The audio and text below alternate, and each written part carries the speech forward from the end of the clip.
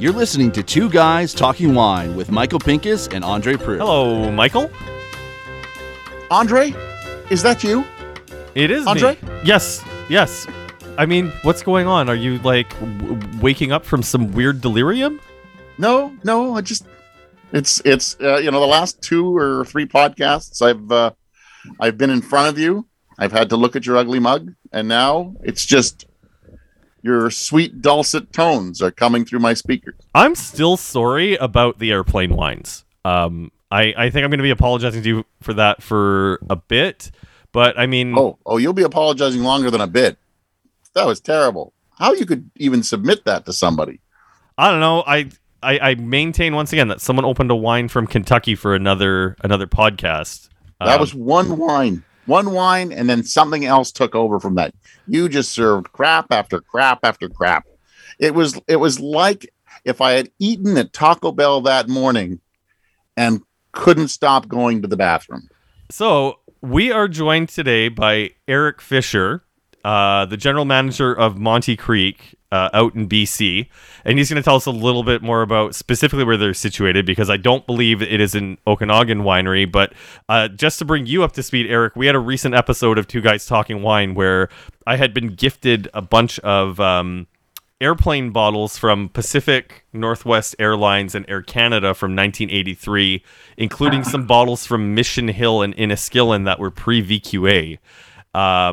If you were gifted bottles like that from 1983, would you have drank them or served them to one of your friends or colleagues?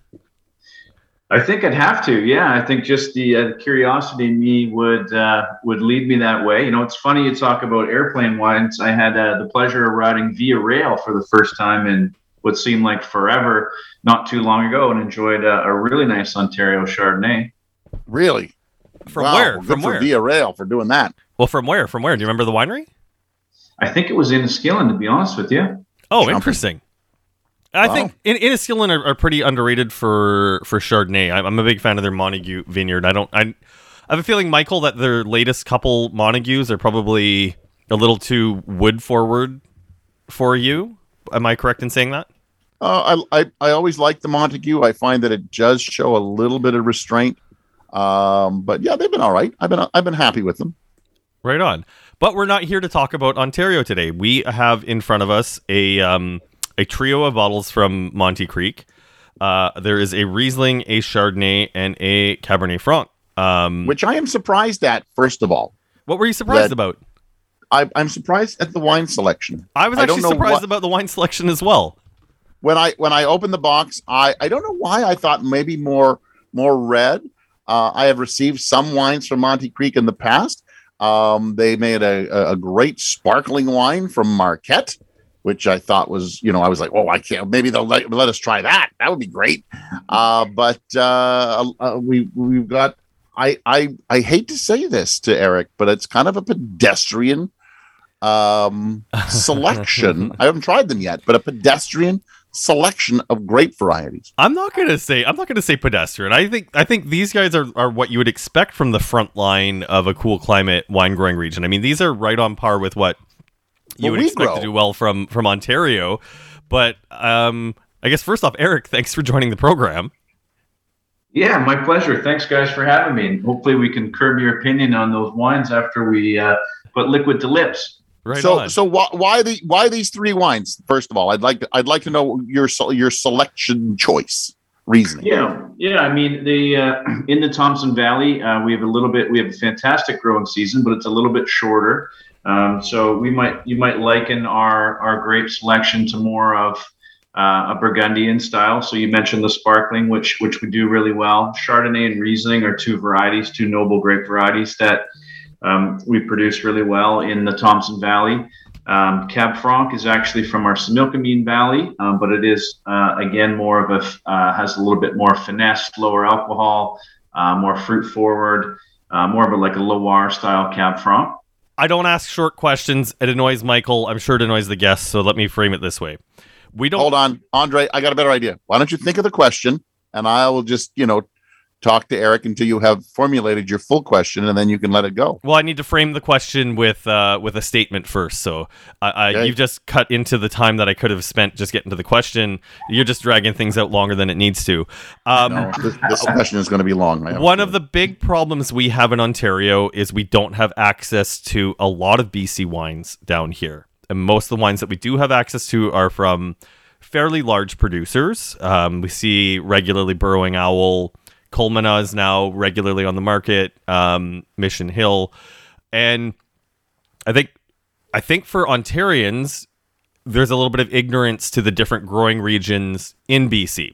I know that our friend Christine Campbell of Girls Go Grape tried to give us a bit of a crash course on it, but that was a lot of information to take in one episode of the podcast.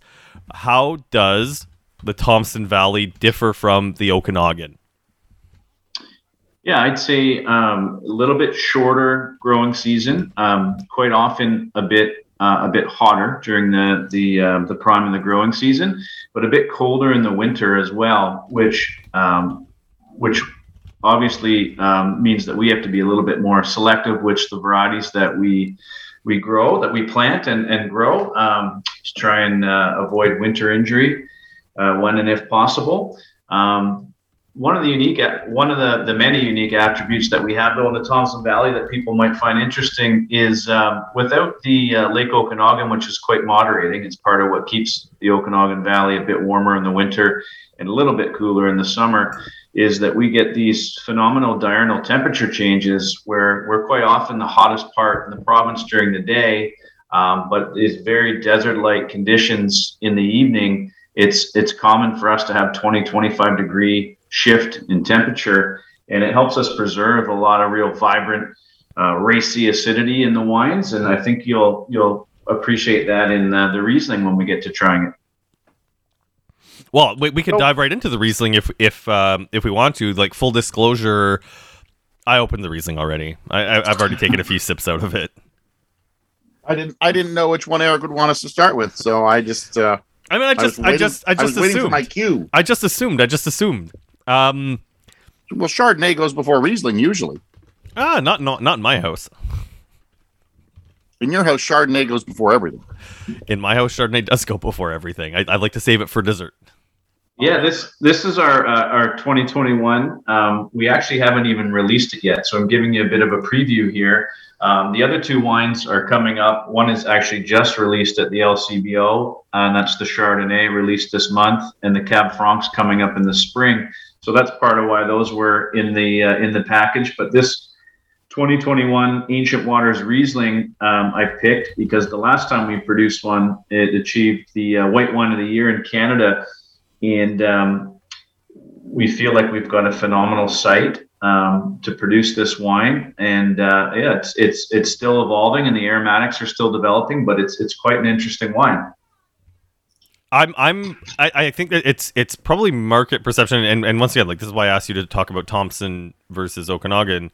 Is I've tasted a lot of Riesling from BC where I just find the acids struggle to keep the wines in great balance. So that's why I'm about to say what I'm about to say, which is that I'm surprised at how well balanced this Riesling is. Like, there is really great acidity on it. Well, thanks very much. We definitely benefit from having, in my opinion, one of the brightest winemakers in the business, and that's Galen Barnhart, and he's been producing our wines since the 2015 vintage. I know that he, in particular, likes this site. We have some very calcareous soils. We have some limestone, lots of dolomite in the soil, so we get a real nice minerality to the wine. He produced this wine all native or wild ferment, if you will. This one went about 5.5 months. It was over 150 days in ferment, which I think also helped develop a lot of unique character in the wine. Low alcohol.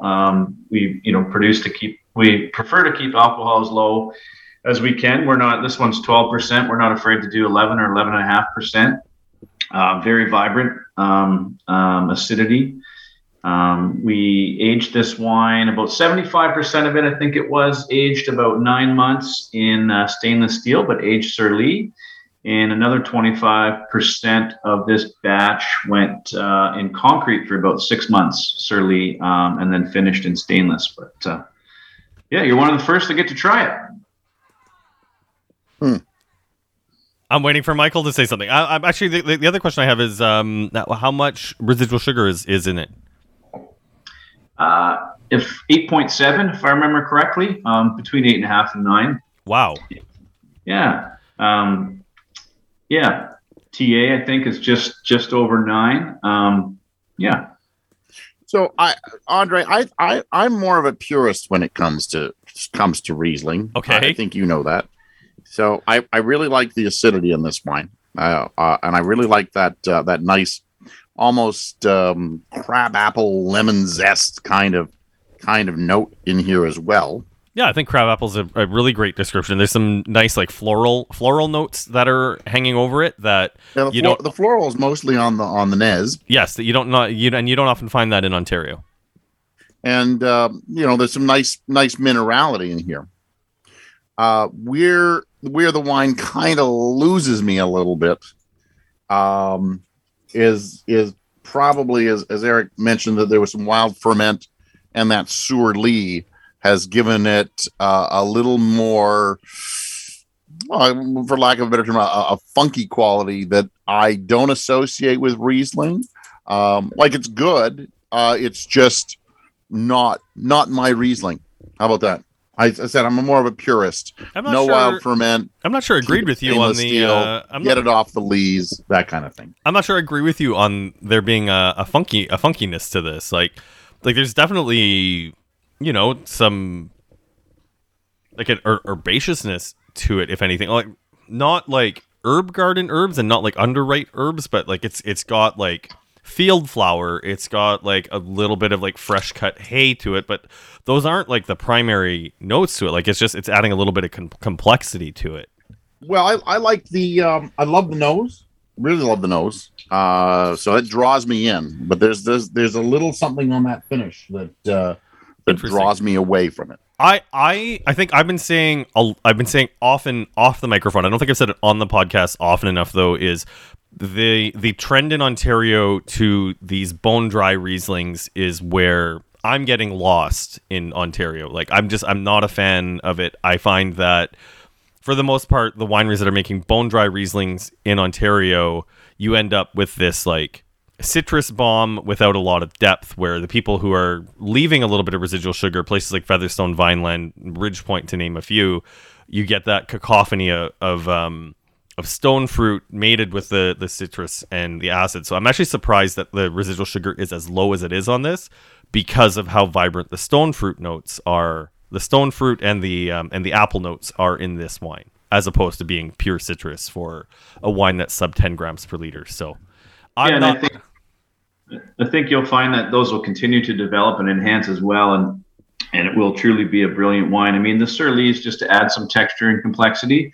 Often with this wine, we'll have, and this one was picked a little bit early in 2021. We were combating some smoky skies and whatnot, so we were being wary of picking selection. But often we'll leave this wine a little bit longer, and we develop some, believe it or not, desirable botrytis on this site, because the South Thompson River, where this vineyard is situated, helps to develop these really interesting fog banks that come down the river in late into the fall and make for some sort of optimal botrytis conditions. So often we'll make this wine purposefully under those conditions to add intrigue and quality, in our opinion.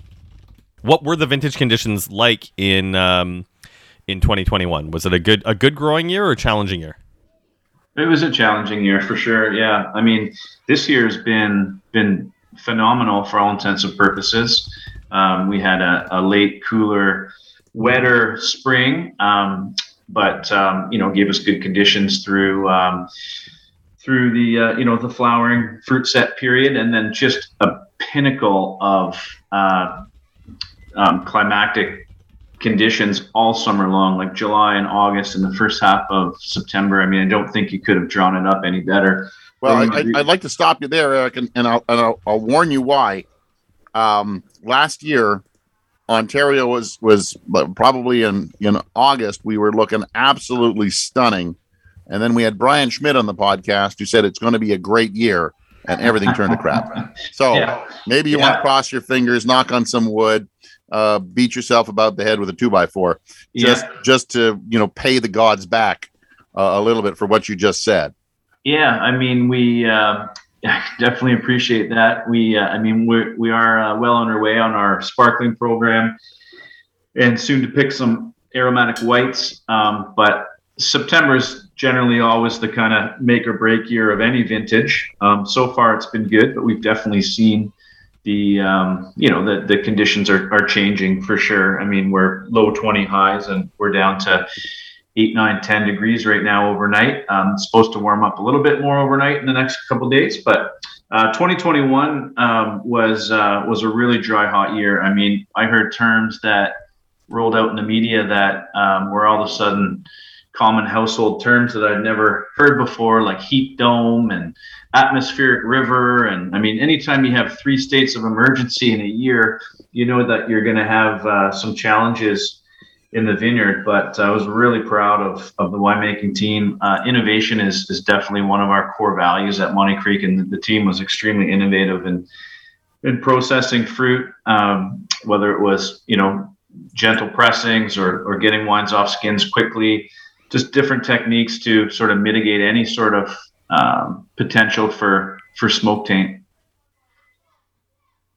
Well, Andre, I've moved on to the Chardonnay.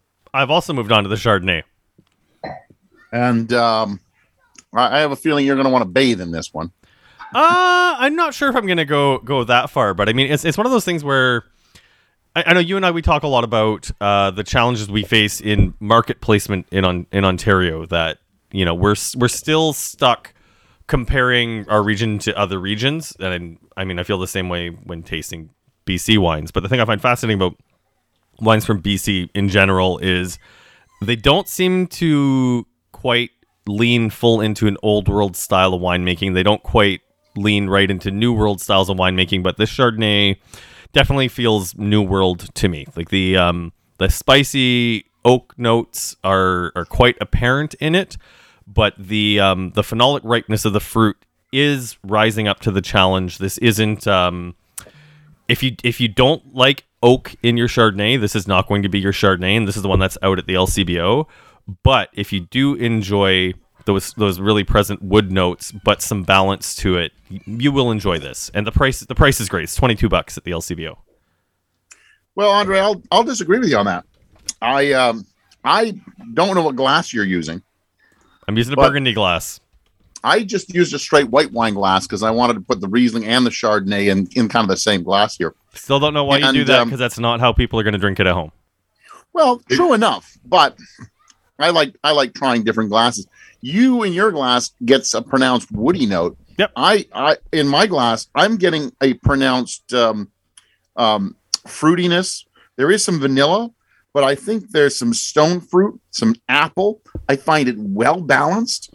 I don't find anything aggressive here. I don't think you're just disagreeing with me though. But it's just like if we were talking about let's just say a Chardonnay from Ontario, from let's say Flat Rock, you would find the oak notes a little bit more subtle, where the oak is less subtle. And it's not saying that there's not fruit. I mean, the other thing that's killer about the wine too, it's 12.9% alcohol, so it's not knocking you on your ass, and also like the fact that it's not warming up the back of your throat is also helping this go down. I think I'm happier with this Chardonnay than you are. That's what I'm thinking. Huh. I don't even know what to do with that information. I mean, I'm really enjoying, like, if this showed up at my house, like, hell yeah, I'm going to drink the crap out of it. Andre, I'm going to tell you a secret. It did show up at your house. I mean, if someone brought it to my house for dinner, if I was throwing a dinner party, I mean, somebody did bring it to your house for dinner. It was called the Postman. Okay, fine. Okay, that's okay. Okay, fine. Okay, I got you there. I also like when I talk about New World as well, I'm getting a bit of cream corn on the nose, which is something I really enjoy. It's what don't get that either. Weird. Go get a Burgundy glass. And I don't want a Burgundy glass. I like the way it is in this glass. I'm going to stick with it. Andre, I'm going to tell you, go get a white wine glass. I am going to get a white wine glass. You'll be a lot happier with it. I'm pretty happy with it right now. It's just I just want the listeners to know that if you pick up a bottle of Monte Creek Living Land Series Chardonnay 2020, it's going to feel a white wine glass. It's going to feel more like California, Chile, Australia, or New Zealand than it will I like disagree Burgundy with you on that. or Disagree with you Ontario. on that. Okay, well, I disagree. I would go more New Zealand than I would California. Either way, it's got New World sensibilities, not Old World sensibilities.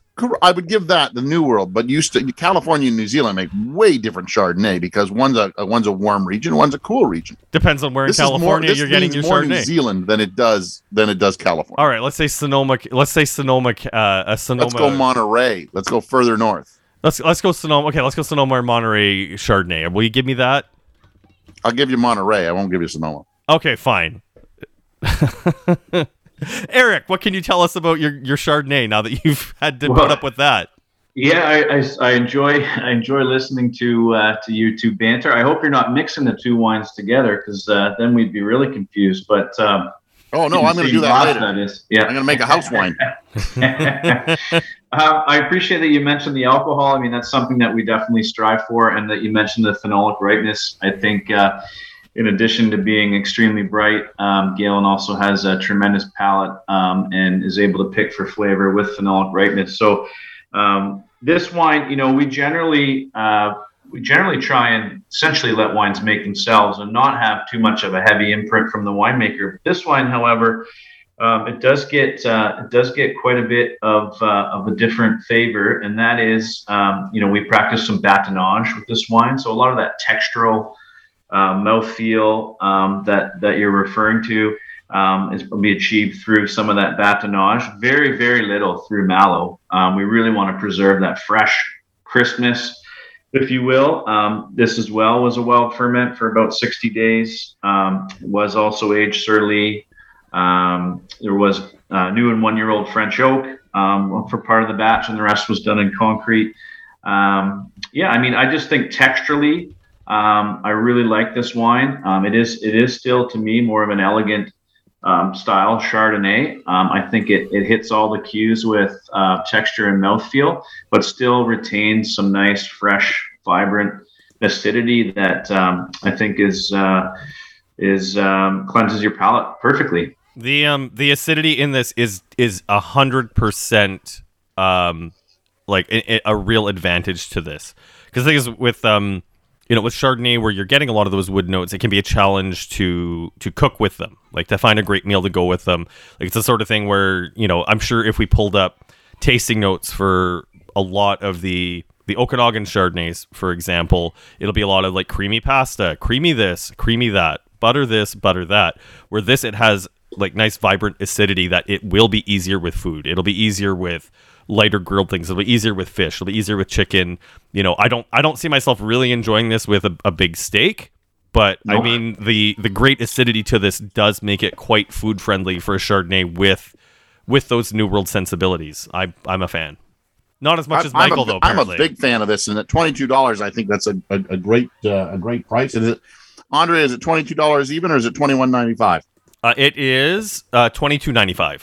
$22.95. Yeah, it's still a good deal. I think this is a really delicious Chardonnay, and I don't say that very often on this podcast. Do you have a score for do you have a score? I know we didn't score the reason we don't usually give away scores on here, but I think for most of the listeners who read us, I think that's how we would frame it, and you and I will do that. Do you have a score that you're giving this? Well, if we were doing the thumbs up, thumbs down, this is a really solid thumbs up. Score wise, I gave it a 4+. Right on. I'm a solid 4 on this. I'm not quite up to the plus, but I mean that's good from both of us. So yeah, this is great.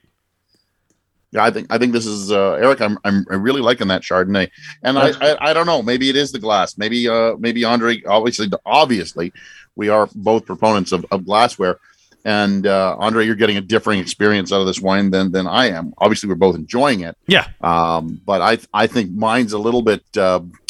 Yours is probably a little more open. Mine's a little bit tighter, and I think that's why I'm getting more fruit characteristics, and you're drawing out a little more of the oak and the complexity that oak brings to it.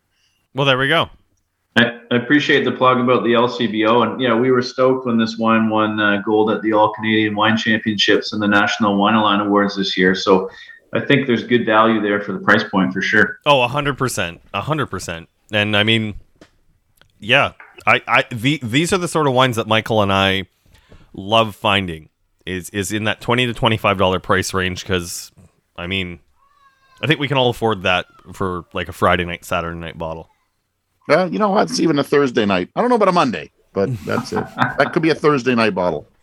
What's today? Friday, so we're close. We are close. Yeah, we're right there for it. We're that one. I'm telling you, that bottle's getting finished tonight.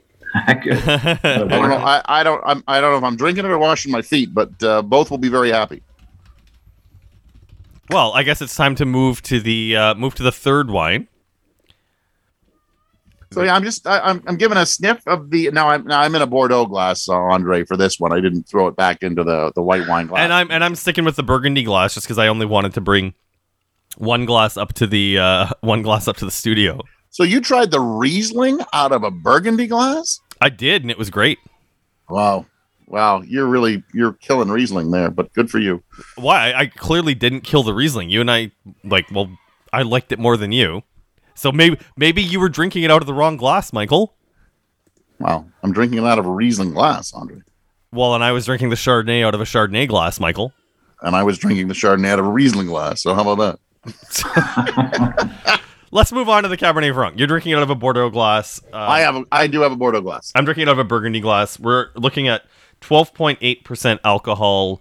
Eric, you said this is coming through the LCBO soon, or? Yeah, April. We have sort of a Bordeaux-style blend actually in January, and then in April at Vintages is the 2020 Living Land Cab Franc, the one we're about to taste.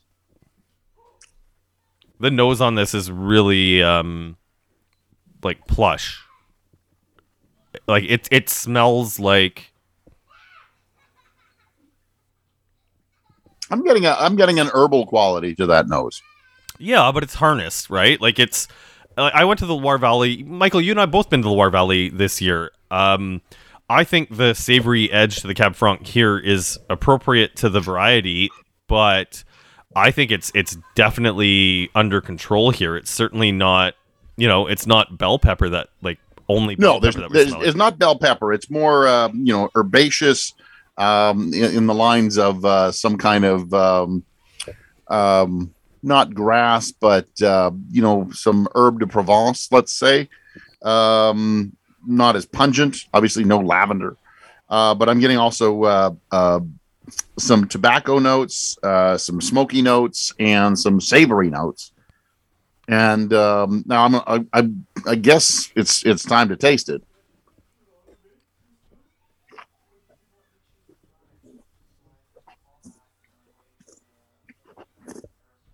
And I think it pretty much follows what that nose wants you to believe it's going to be onto the palate.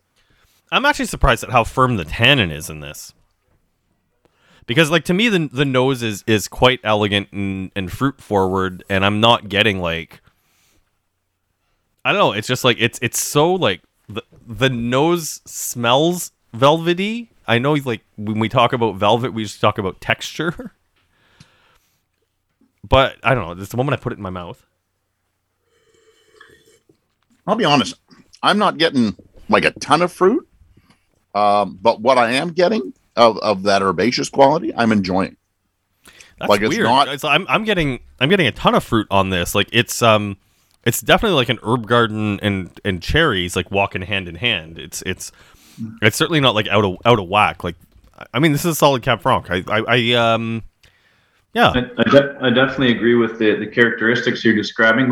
Would you be surprised if I told you it was 0.25 grams of residual sugar? Nope, not at all. This is like extremely bone dry. But I mean, there's a good purity of fruit there. I mean, there's no, nothing's enhanced with sweetness at all whatsoever, right? Like there's just, it's just a true wine. And only 12.8% alcohol. I mean. Is there a trend in the Thompson Valley to have some residual sugar for wineries that maybe have a challenge ripening a variety like Cab Franc? Because you talked about the shorter growing season, and I know I think it's been known to happen in Ontario that leaving some residual sugar to compensate for lack of phenolic ripeness has been known to happen. I don't know if you'd agree with that, Michael. Sorry, I missed that. I was writing some notes on that Cab Franc. I mean, I think it's I hear Andre talking, and I just cut him out. I could totally.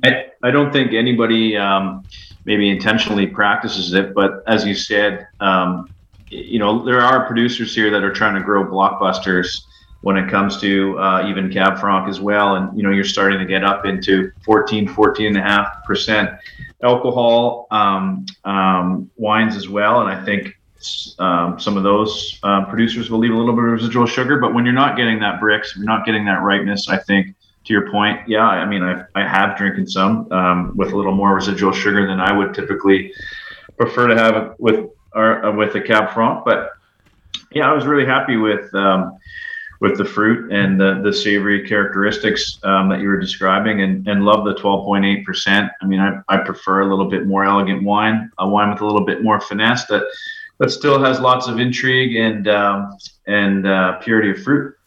Man, I actually really enjoy that you lean into the alcohol, because like I know it's something when you kind of go on your wine journey and you talk to certain winemakers, like talking about Brix is one of the things where it's as a newer wine lover, you can really kind of understand, like higher Brix means the fruit's more ripe, which generally means tastier, but also means higher alcohol.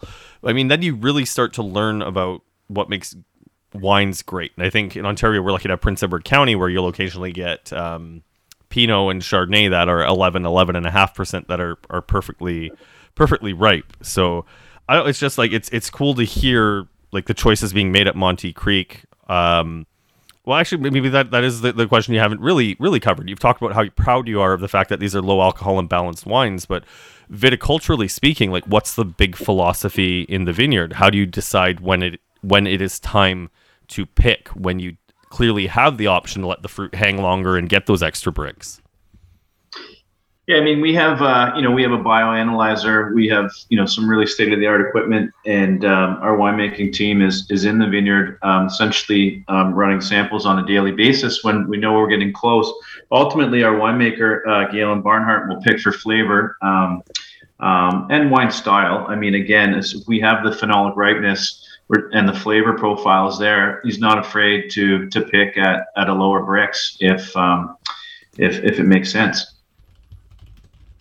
And Andre, to answer your question, because I'm a little bit behind on the questions now. Yeah, Michael was making notes. So I'm I do agree that some winemakers use RS as a crutch. I also think they use oak as a crutch. Nothing. Let's put it this way, Andre. During our Merlot tasting, where we tried the old Merlot from 10 and from 12. I think 10 being, a really good year in Ontario, and a 12 being a better year than the 10 even. I think people used oak heavily because they figured they could, versus the 10 where the oak seemed a little bit more drawn back. And it's amazing how much winemakers use oak as a crutch, because they feel that if the consumer can taste something, and I'm just going on a limb here because I'm going with kind of a Chardonnay kind of analogy here. The reason that Chardonnay became popular was because people could pick out. Now I'm doing an Andre here. I'm just going with that long-winded kind of answer or question, but the reason that Chardonnay became popular at some points because people could taste something. They could taste butter. They could taste oak. And I think there are some winemakers out there who do the same thing. They, if it's not going to be a great vintage, they don't think they've made a great wine, just put in some RS, get a little bit of sugar in there. That'll pump up some kind of flavor.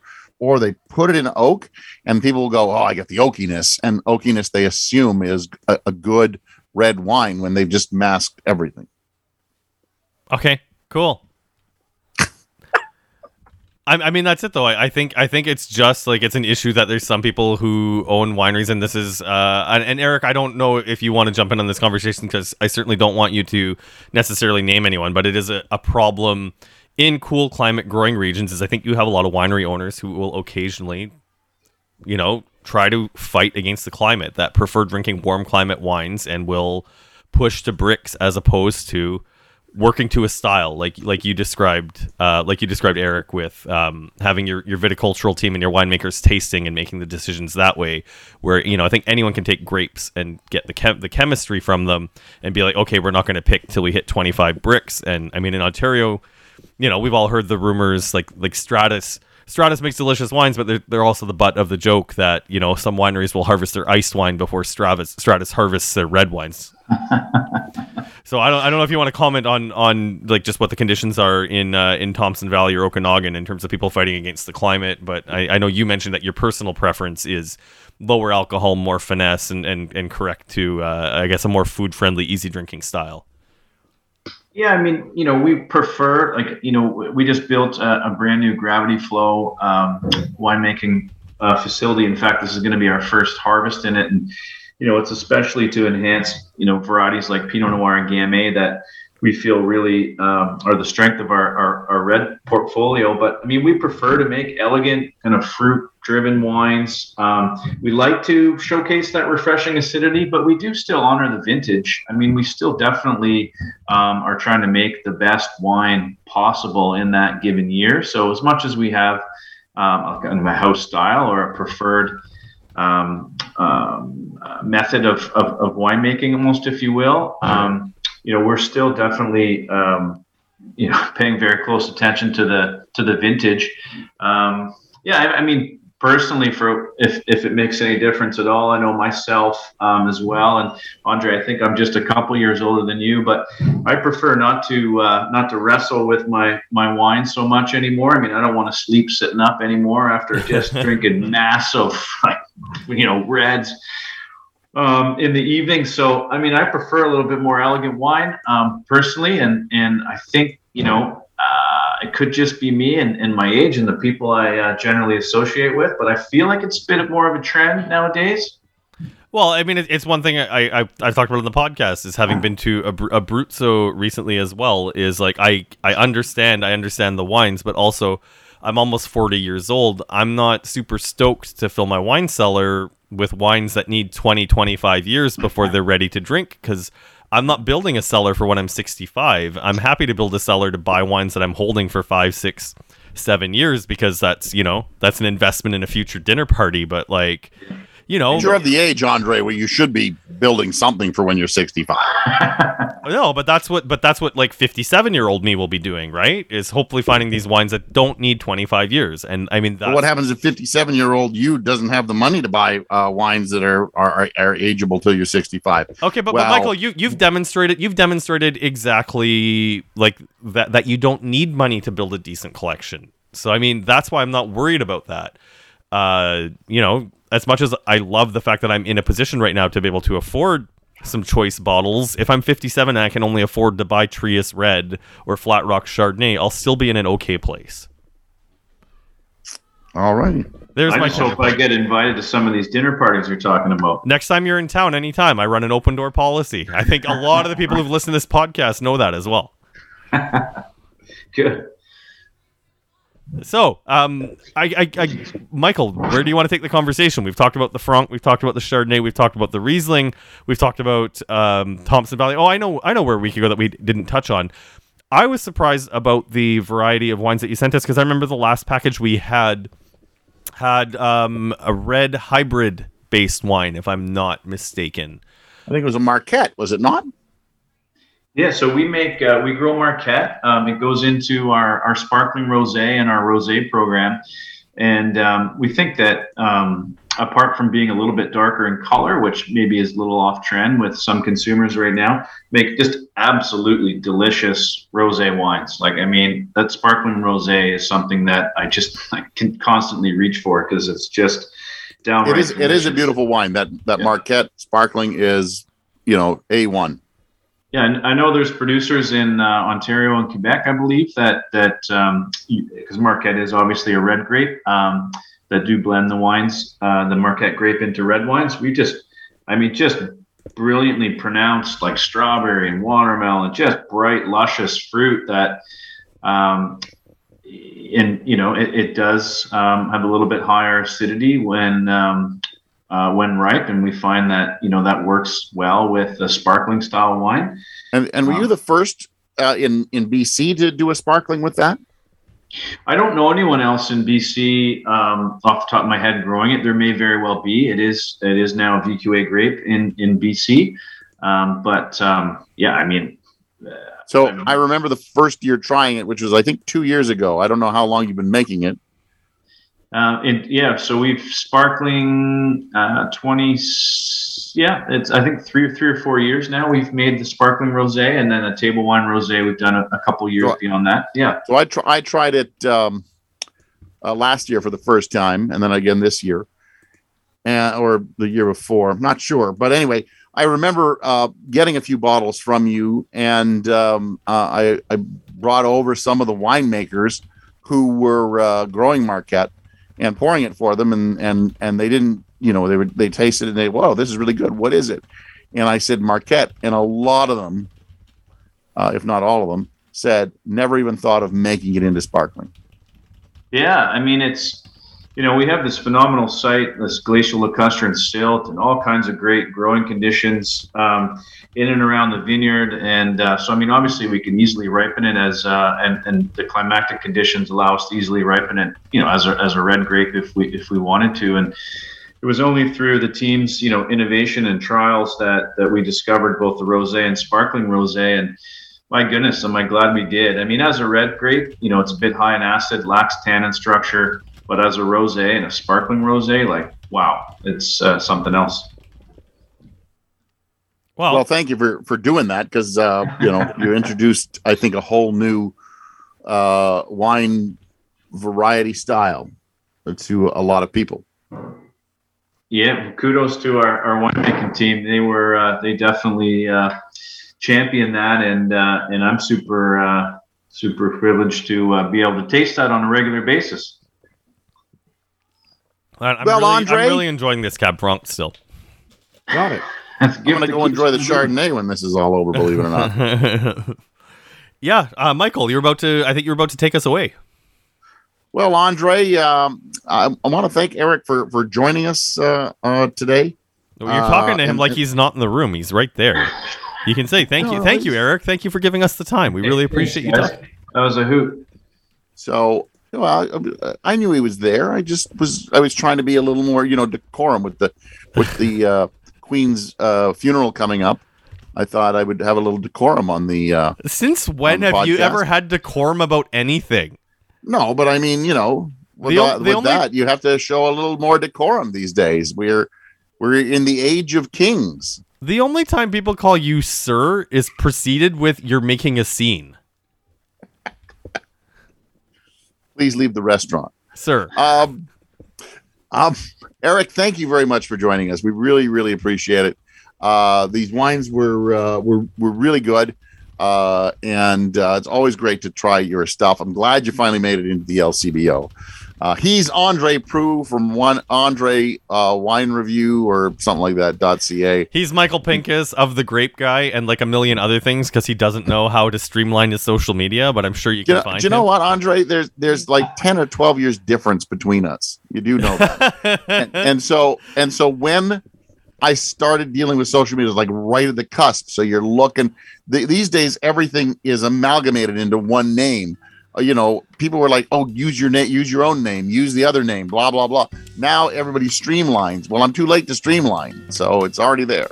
All right, take us away, Eric. Thank you, and as always, good night. Thanks for listening. Please subscribe to Two Guys Talking Wine on iTunes. Two Guys Talking Wine is produced by Jim Ray, Adam Duran, and Ken Little.